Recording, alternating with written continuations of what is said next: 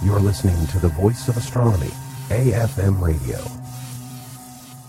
On Friday, July 8th, AFM Radio and the team from Talking Space broadcast the final launch of the Space Shuttle Atlantis and the very last launch of a NASA shuttle. This is a rebroadcast of that live historic event.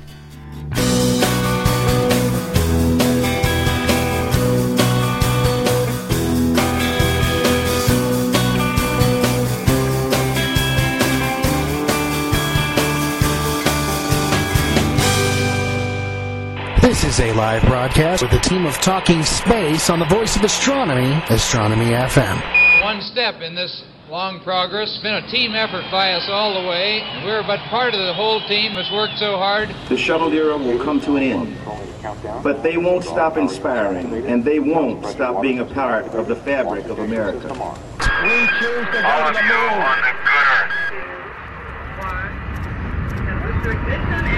It's one small step for man, one giant leap for mankind.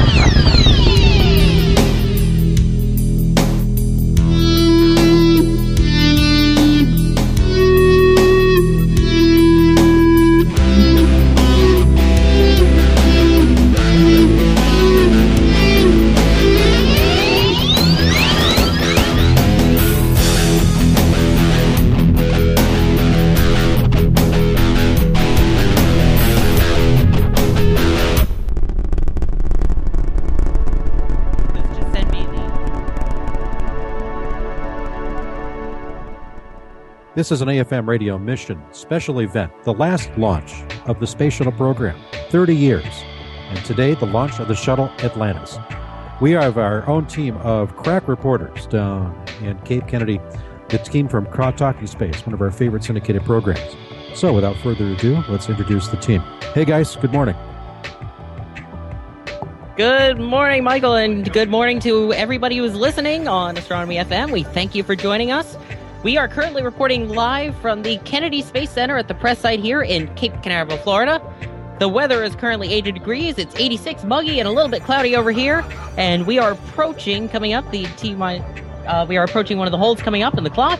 But for right now, everything is on track for a launch. Technical-wise, everything is okay.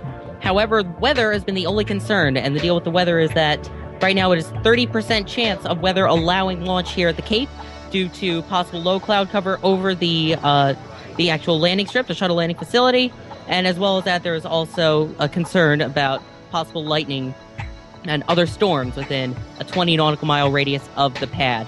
So this mission is the 135th Space Shuttle mission. It's aboard Space Shuttle Atlantis, and it is the final scheduled flight of the Space Shuttle program.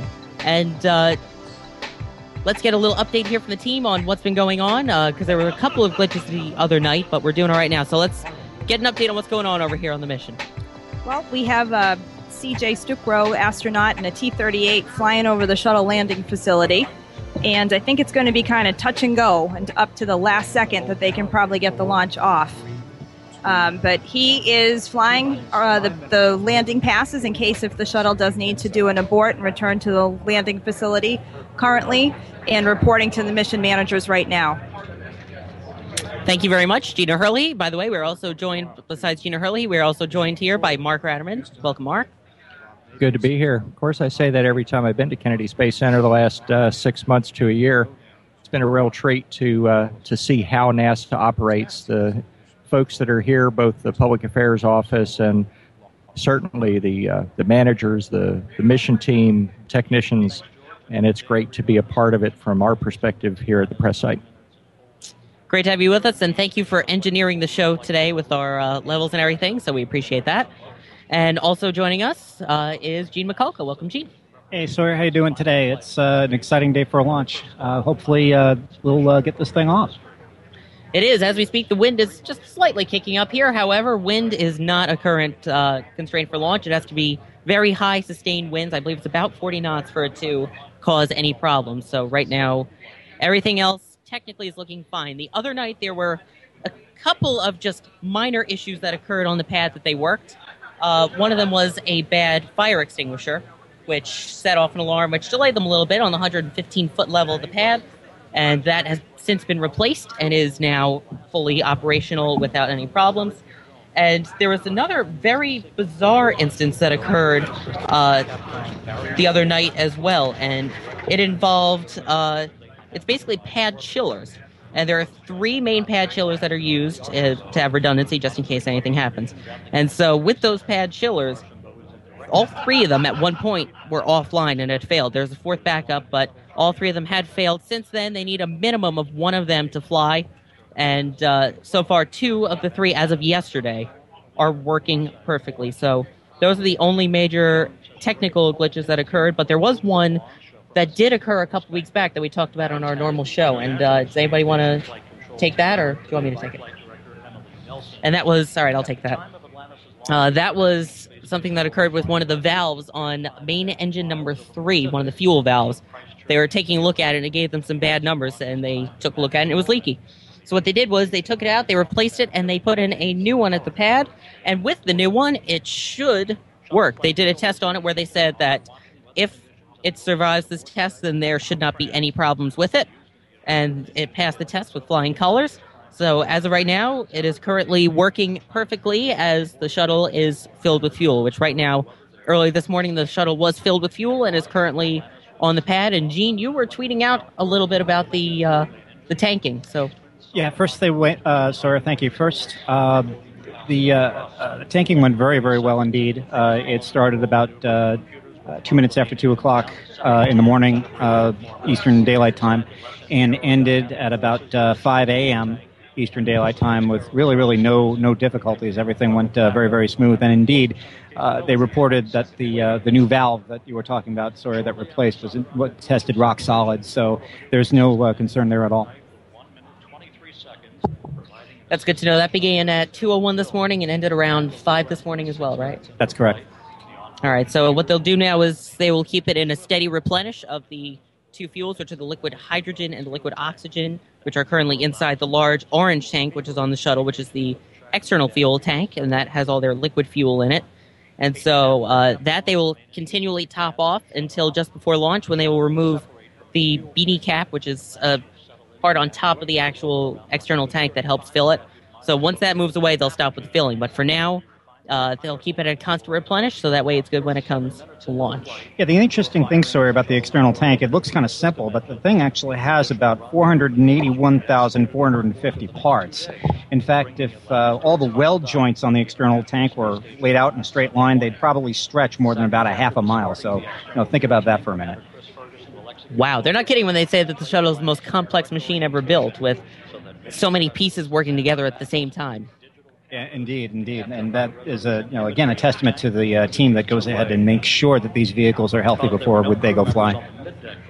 Yeah, which is important to know, because the teams lately, nobody gives the team a lot of credit, the people behind the scenes that actually go out to the pad and, do all the dirty work, whether it be taking it out, working on the vehicle, and those people are really what this has been about, and it's great to actually honor them. It's sad that we have to do it on the final mission, but it's great to honor them. Indeed, Sawyer, and it's glad that they're finally getting their bow, even though that this is indeed the last flight of the program. This is, in fact, the final flight of the Space Shuttle program, the 135th Space Shuttle flight, and this mission is very rare because since a Challenger mission, I believe it was in 1983, there has not been a crew of 4 people. And while we're here, can we go a little bit over some of the crew members? Gina, you want to take that? Yeah, certainly. Our commander is Christopher Fergan. He's a U.S. Navy captain. And he's got quite a bit of NASA experience. He's in command of the crew. He has flown on 115, which was also Atlantis, in 2006. And he has flown Endeavour, STS-126. Endeavour was a night launch that I was able to witness some years ago in November of 2008. So he's flown 2 different orbiters, but he's back at the helm in Atlantis today. Our pilot, Douglas Hurley, his NASA experience is STS-127. It was an assembly mission on Endeavour. That was July of 2009. Ferguson has also flown with Mission Specialist 1 before, Sandy Magnus, because she has been on the Endeavour flight with him that launched in November 2008, STS-126. and she was on STS-112, also Atlantis in the past. And rounding out the crew is Rex Walhelm, a U.S. Air Force colonel. And his flight experience has been STS-110, which was also Atlantis, and STS-122, Atlantis as well, in 2002 and 2008, respectively. So they are an experienced crew, probably selected for they only had 9 months to train. And since they were all pretty recent flyers, which was probably lended a hand to NASA making the decision to select them. Thank you. And a reminder, you are listening to live launch coverage from the team of Talking Space on Astronomy FM of the final flight of the Space Shuttle program, and that is the STS-135 mission with the Space Shuttle Atlantis. The noise you're hearing in the background is a NASA tweet-up event that is going on, so if you hear anything else, that's people cheering there. Also, you will hear in the background the NASA mission audio, which is going on in the background. The person that you'll hear commentating up until the shuttle clears the tower will be George Diller. He is the NASA Public Affairs Officer for this mission. May not be as exciting of a voice as us, but he still gets the job done. He's been great with these. He's done a bunch of missions. Now, we talked a little bit about the external tank. Now, there's something very interesting with these solid rocket boosters. What they do is they actually take the parts of the solid rocket boosters from different missions. Solid rocket boosters are assembled by ATK, formerly Morton Thiokol, and on both boosters there are segments taken from specific missions. And this one has some interesting things on it. Gene, you pointed out a couple of these, if you want to point them out to the audience as well. Yeah, we were looking over an ATK-provided fact sheet here on this particular mission. ATK is the prime contractor for the solid rocket boosters. Some of these segments that are on the SRBs have flown on some very interesting missions. One segment, the Aft Dome segment, flew on the return to flight mission STS-114. One of the other segments flew on the ill-fated STS-107 mission.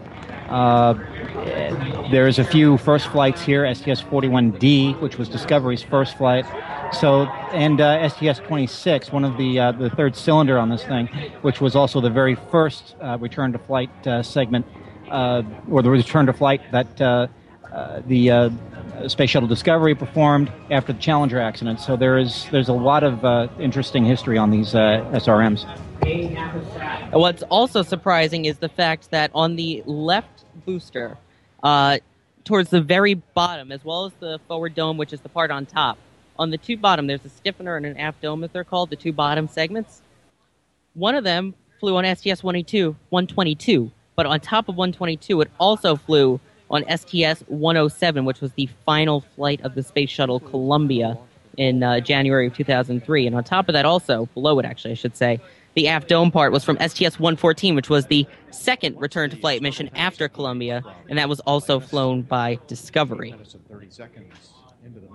So these boosters are also very interesting in the fact that after they go up, they actually come back down, and when they are reused again for other flights, they are taken back to Utah, which is where they're located. They refurbish them, and they get them back out again for another shuttle launch, which unfortunately we won't get to do. But a bunch of us the other day got to actually go out and take a look at the vehicle on the pad while she was out there for the final time, and I believe 3 of the 4 of us got to see it, and I'd love to hear everybody's reactions to going out to the pad and seeing the vehicle, the final vehicle, for the final time. Gina, do you want to start? Yeah, well, I got out to the launch pad last night, probably after 8 p.m., and there was a group that went ahead of us that we had to wait for them to return before I went out there. When I arrived, the xenon cannons had illuminated Atlanta, so it was, as much as I was displeased I had to wait around for an hour, I think I got the better view.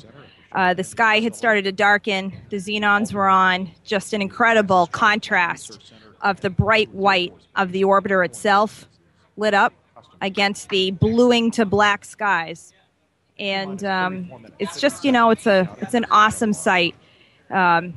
Water's being discharged. There's, the orbiter right before launch, as they start with the cryos and activate its fuel cells, the orbiter comes alive and it starts to breathe and it's making noises and it's, inhaling and exhaling basically as its tank they have a controlled, pressurization. It's almost like a retraction and expansion that it's doing, and it's almost like it's exhaling and inhaling, and it was just an awesome sight. We were able to stand out about 500 yards away from the orbiter and on the crawler way and take as many pictures as we could before they ushered us back on the buses, but just truly awesome.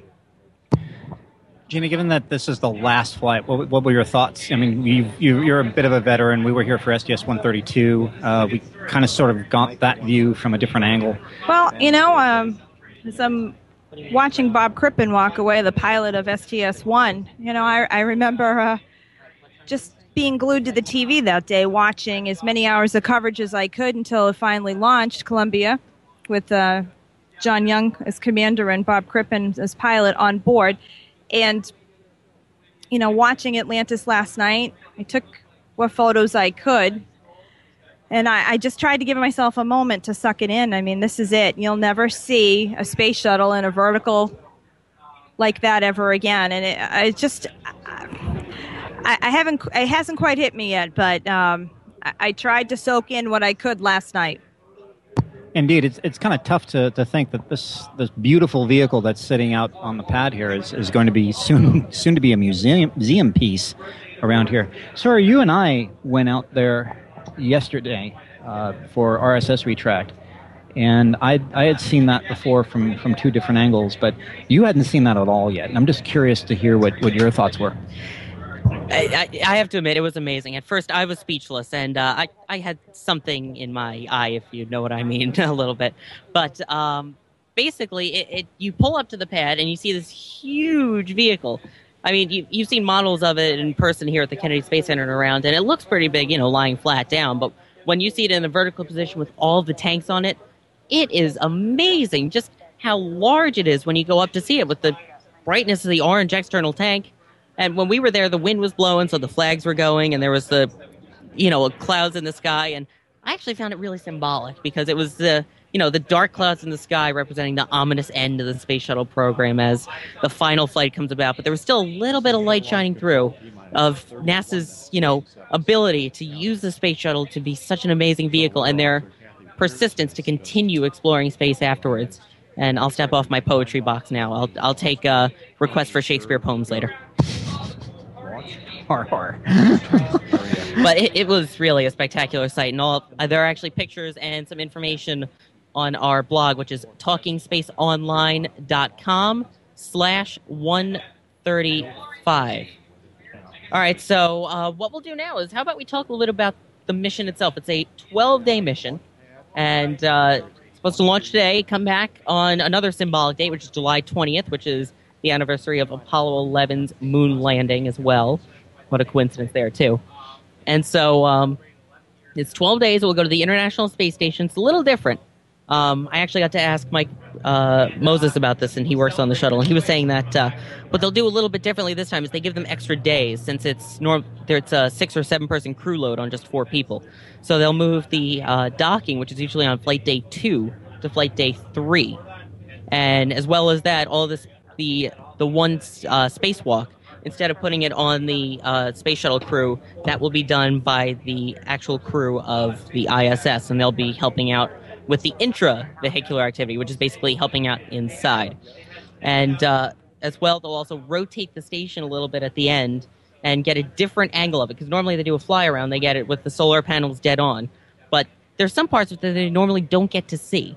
So what they'll be doing is they'll actually get to look in and see different parts of the station, such as the sides of the solar panels and some of the other trusses or segments that they normally don't get to look at. So for the last time, they're going to get some interesting things with that. And the payload on the mission is really interesting. It's, the Raffaello module, which is a multi-purpose logistics module, but it has some very interesting things about it. And Gene, do you want to go over Raffaello with us a little bit? Yeah, the Raffaello, or the multi-purpose logistics module, or MPLM as it's known, it's rather big in the 60-foot payload bay of the shuttle. Its length is about 21 feet. It has a diameter of about 15 feet.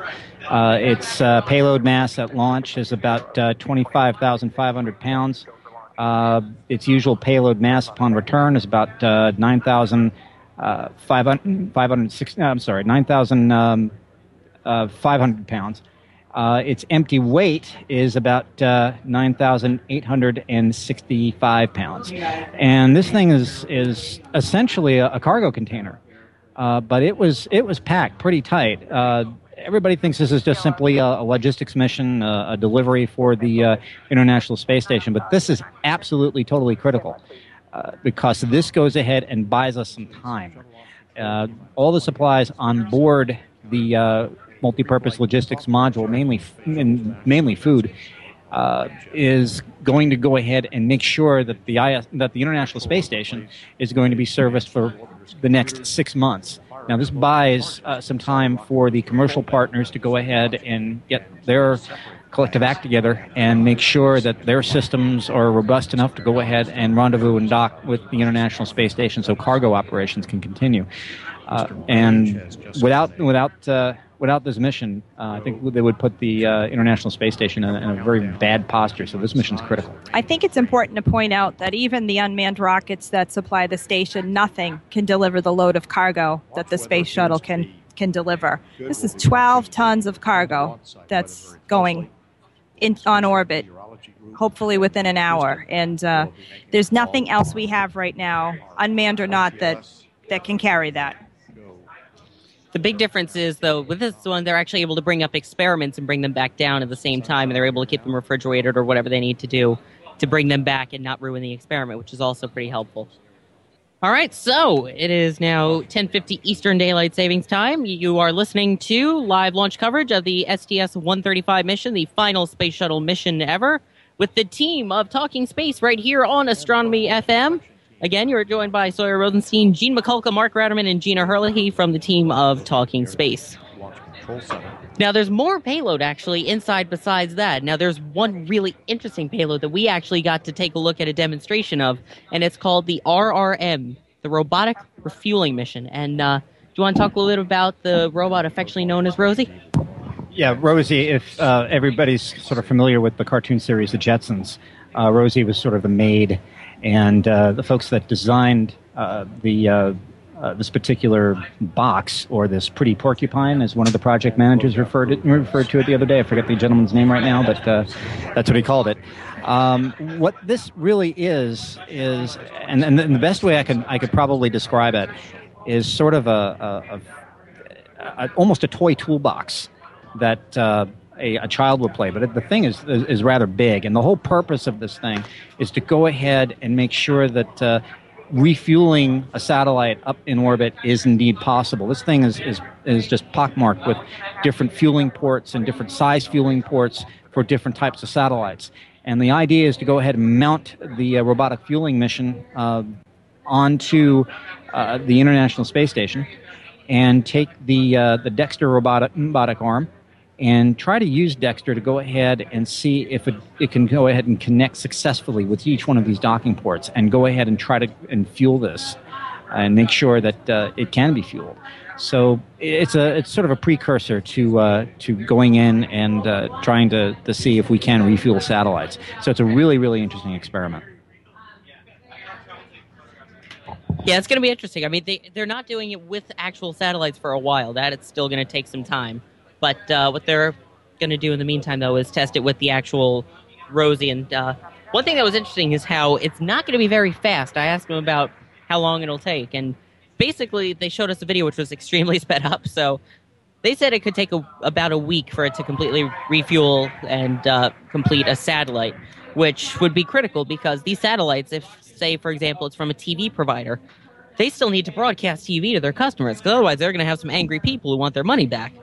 So they're trying to work on also making it so that they can broadcast or send or receive data, whatever they need to do, while it's still being refueled. And yeah, the interesting thing, too, is NASA is going ahead and testing this technology and is going to go ahead and make the technology, once it's established, and just basically give it over to commercial entities. Not the actual hardware, but they'll go ahead and give the plans for the technology over to them and kind of sort of see what happens. They might be going ahead and launching a whole new cottage industry where different companies could go ahead and refuel satellites. So it'll be interesting to see what the future brings. I mean, these are satellites that could be from the 80s and 90s, or by the time it's working, from the early 2000s that need to do it. But one thing they were talking about is trying to get them all like in the same location. For example, geosynchronous orbit was, I believe, one of their goals. And how are they actually going to get the satellite to the ISS? I believe it was another rocket kind of that would like carry it over in orbit. Well, actually, I think they're not talking about using the ISS. I don't think as a possible satellite refueling station, are they? I think you may be right on that. We'll have to. I don't think that's the case. I think what they're trying to do is take free-flying satellites and just sort of come up to it with a small robot and use that robotic device for refueling, and that's basically the end game. And if you are a commercial provider and want to go into this business, once this technology is perfected, NASA will be more than happy to go ahead and set you up with the technology and see what happens. One other interesting payload that it's a mix of bringing up and taking back was a failed pump module on board the ISS from about a year ago. And Gene, if you want to talk a little bit about that, I'd appreciate it. Yeah, this pump module, it's an ammonia pump module. It's used for cooling the International Space Station. This pump module failed, I think it was late July, and it was kind of an exciting night. The crew was about ready to go to bed, and lo and behold, all the alarm bells rang, and they discovered that indeed it was this failed pump module.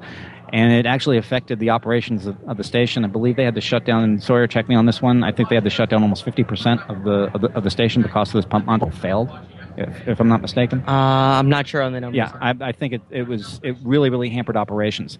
And I believe it took 3 EVAs to go ahead and correct. Both astronauts Doug Wheelock and Tracy Caldwell Dyson performed 3 unrehearsed EVAs. All they did was just go ahead and send up the instructions, and they performed the EVA admirably to remove this pump module and stow it for later retrieval.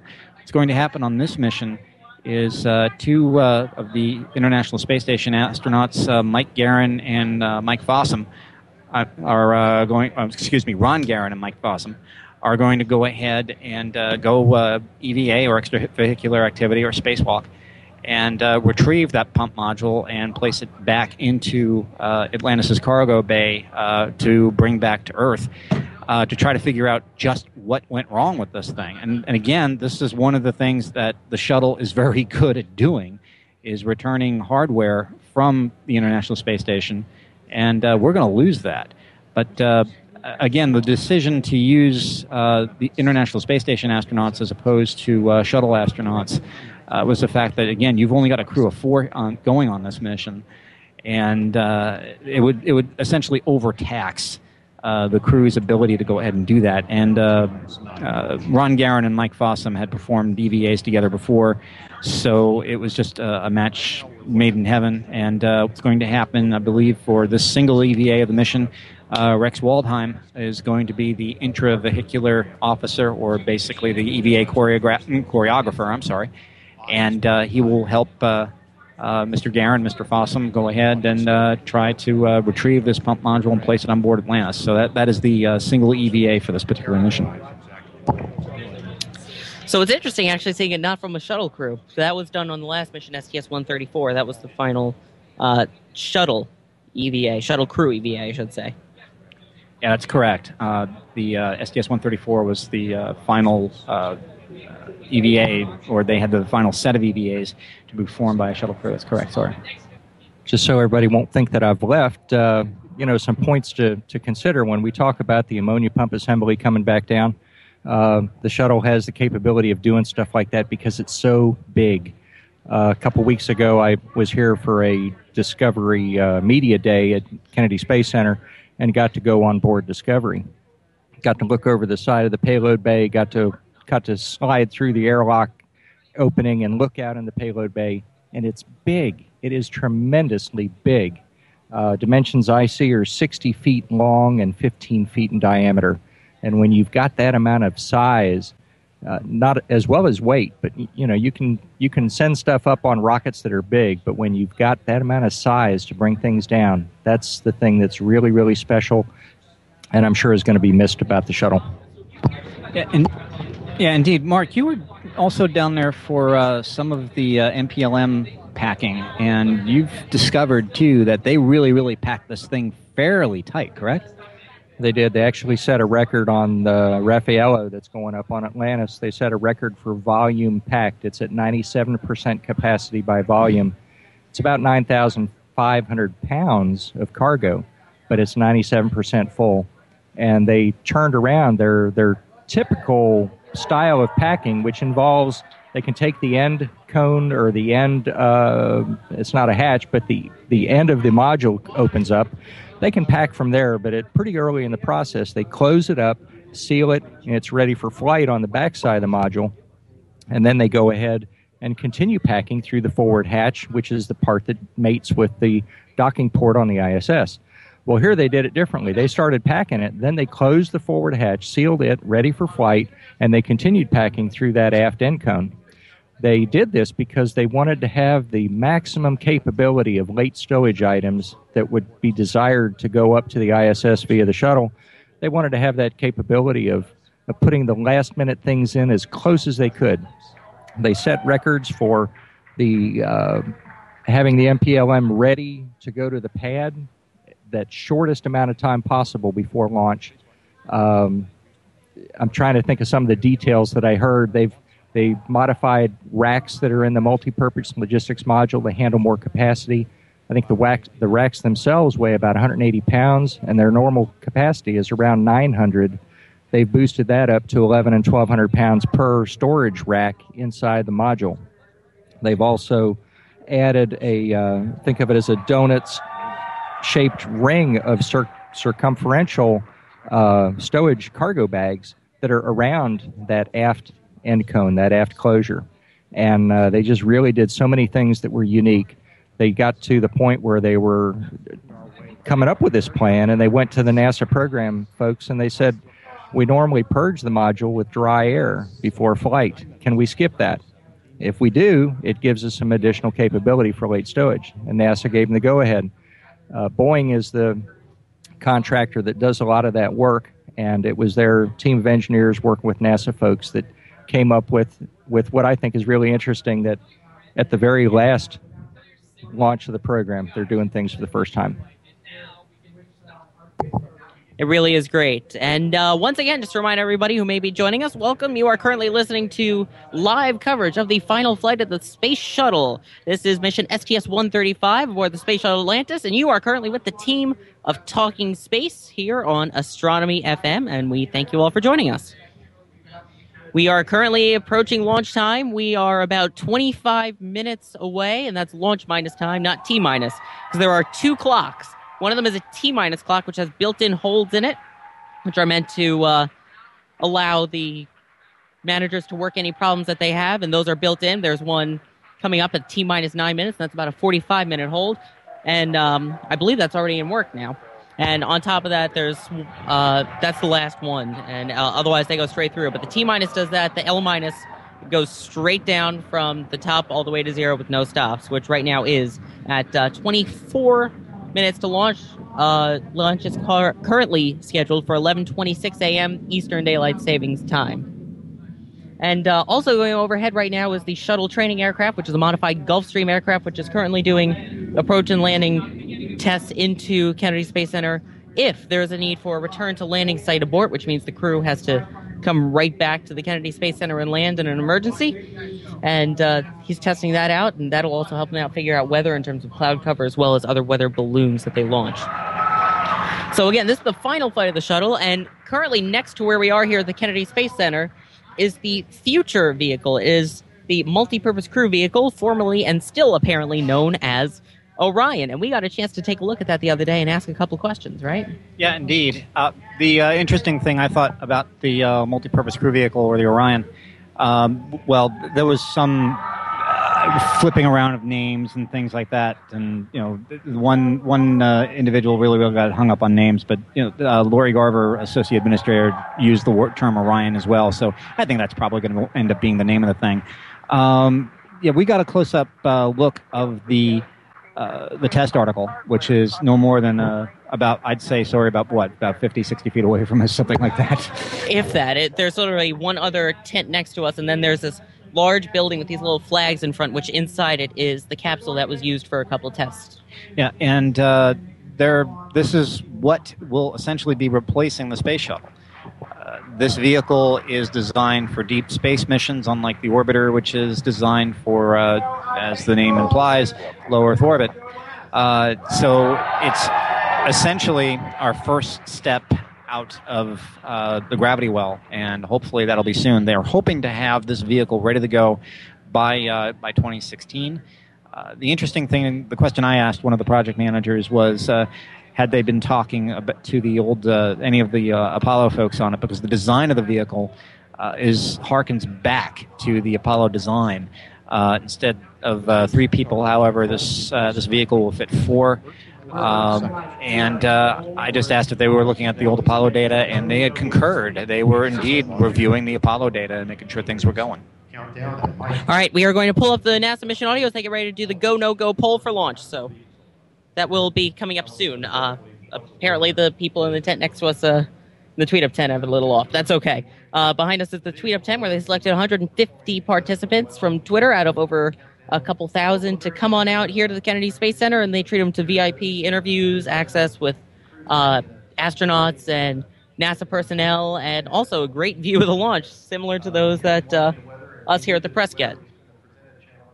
And right now, again, the only concern that is currently being worked is weather, and that's basically what we're dealing with right now. Again, the timing of it doesn't exactly matter, but it's supposedly 30% go, which is 70% chance of weather prohibiting launch. Although, as we stay here right now, it's going into the mid-80s now as we speak. The wind is very light and variable, and there is actually a bright yellow ball in the sky, I believe we call the sun, and that is finally starting to come out here.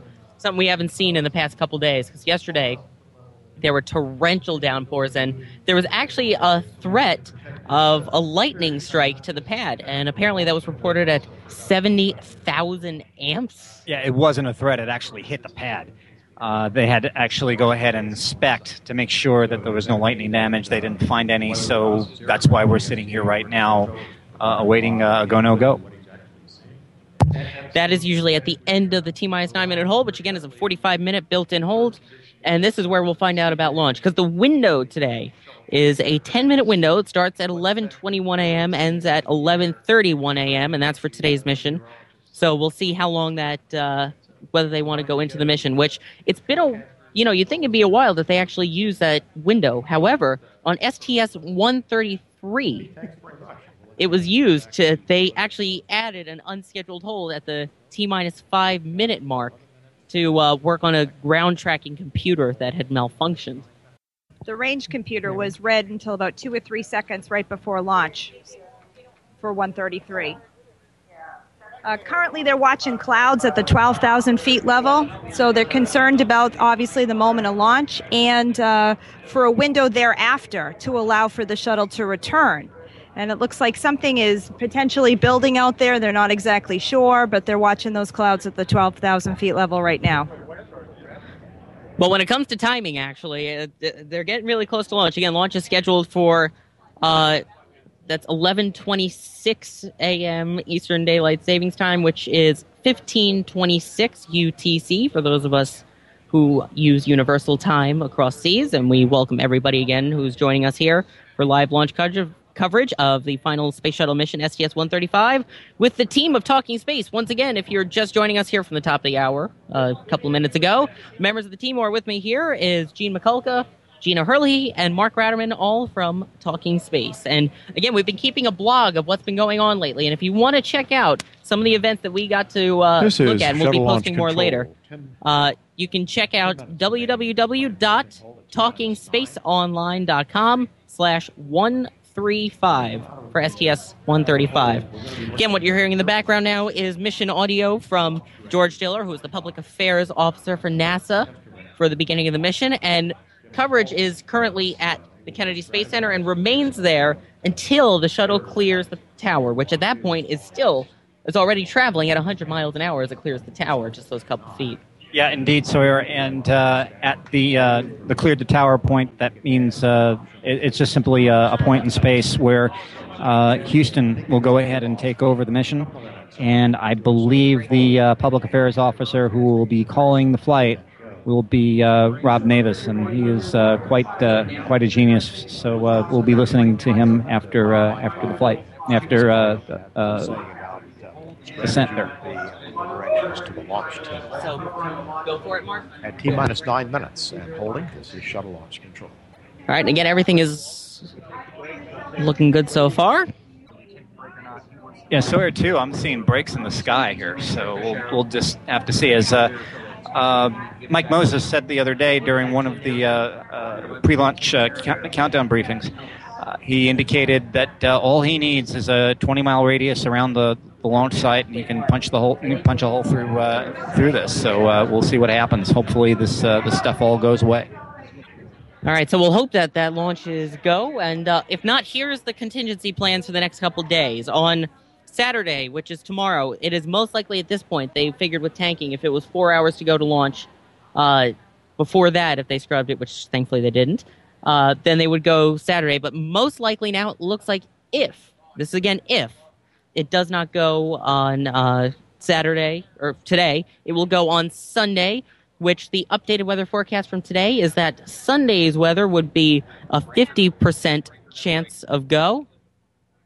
And so that's 50% chance, which is a little bit better. Again, the same concerns with the clouds and rain within the area.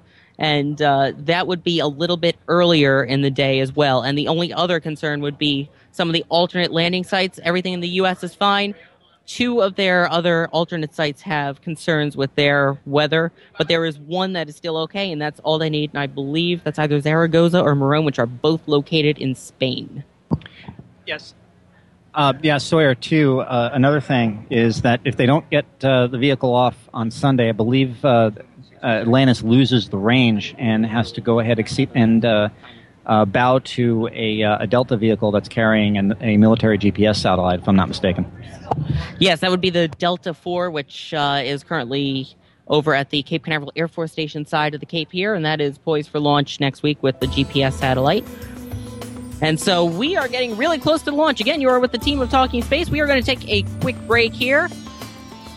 We're going to take a quick break shortly. After we come back, we will get ready for launch and some more items along those lines. So here's what's going to happen.